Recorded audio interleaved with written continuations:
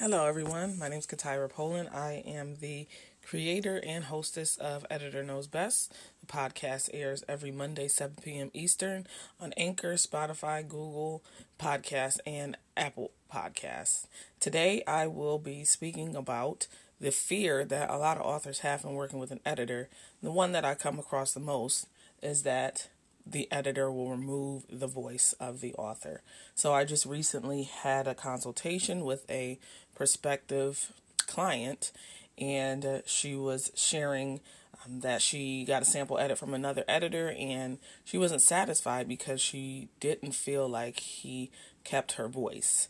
She was sharing that he changed a lot of the language and even changed the order of the book, and it didn't sound like her anymore. So, during that conversation, I was letting her know that that is a common thing that, new editors, a mistake they make, and even seasoned editors from time to time, they sometimes, remove the voice of the author. So for me, in working with my clients, I make sure that I respect the author's voice and also recognize that I may not be a part of the target audience of that particular book or manuscript or article or whatever written work it is. So when I do my edits, I read through it, make sure that it sounds good, but again, make sure that it makes sense to the target market, making sure that the book is written by the author and that I'm helping them bring their voice forward, helping them limit, redundancies, helping them, with the spelling and grammar. But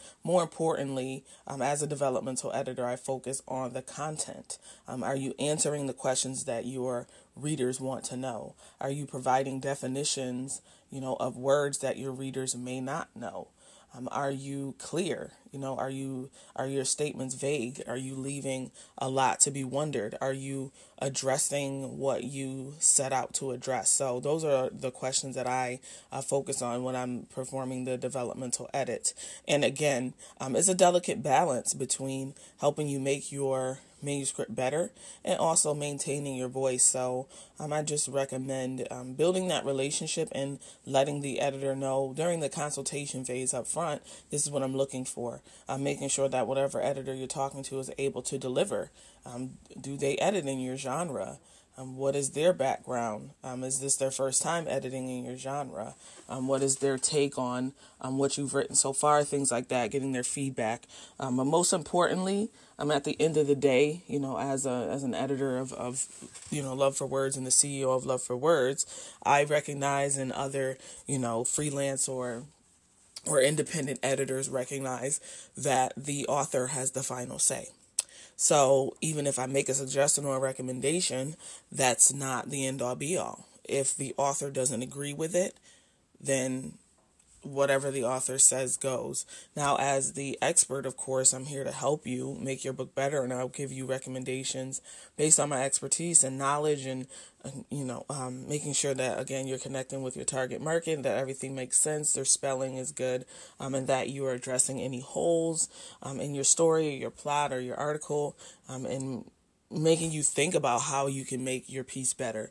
And in line with that, I may revise the sentence that is kind of foggy or clunky. And then I also go in between revising, but I also go in between suggestions. So I may see a sentence that is unclear or vague, and in the comments I'll say, hey, can you expand on this? Can you give more detail about this? Your reader may want to know more, instead of automatically changing your sentence or changing the paragraph. So I go in between those two. So that way it's like, okay, here's an example of what I would do. And then I would give you an opportunity and say, hey, this is an opportunity for you to, change this line or change this paragraph. This is a suggestion. Use this to move forward. So I just wanted to give the little bit of background to that, maintaining the voice, a little bit about what a developmental editor does and how to make sure, you have that relationship up front so that if it's a good match. So thank you for tuning into this brief podcast recording. Again, I'm Katira Poland, CEO of Love for Words, creator and hostess of Editor Knows Best. The podcast airs 7 p.m. Eastern every Monday, Spotify, Google Podcasts, Apple Podcasts. and others. Thanks so much for tuning in. Anchor.fm/Editor Knows Best if you'd like to see the catalog of episodes or if you would like to be a guest. Thank you so much. Be safe and be well.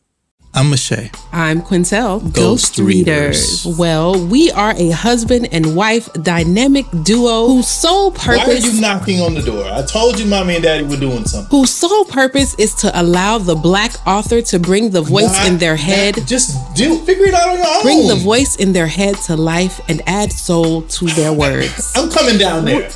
This is so unprofessional. You can find the show everywhere you get your podcasts. Ghost Readers Podcast. Hello, everyone. My name is Katira Poland. I am the CEO of Love for Words, which is an editing boutique, and I work with authors to help them polish their manuscripts before they're published. I just wanted to share that I do have a great resource for the current and also aspiring authors. Editor Knows Best. It's an ebook that gives you an overview of what editing is, the different types of editing, what to expect from an editor, and some tips on how to select your editor. So you can head over to my website, polandllc.com/shop, and you can actually download a free copy.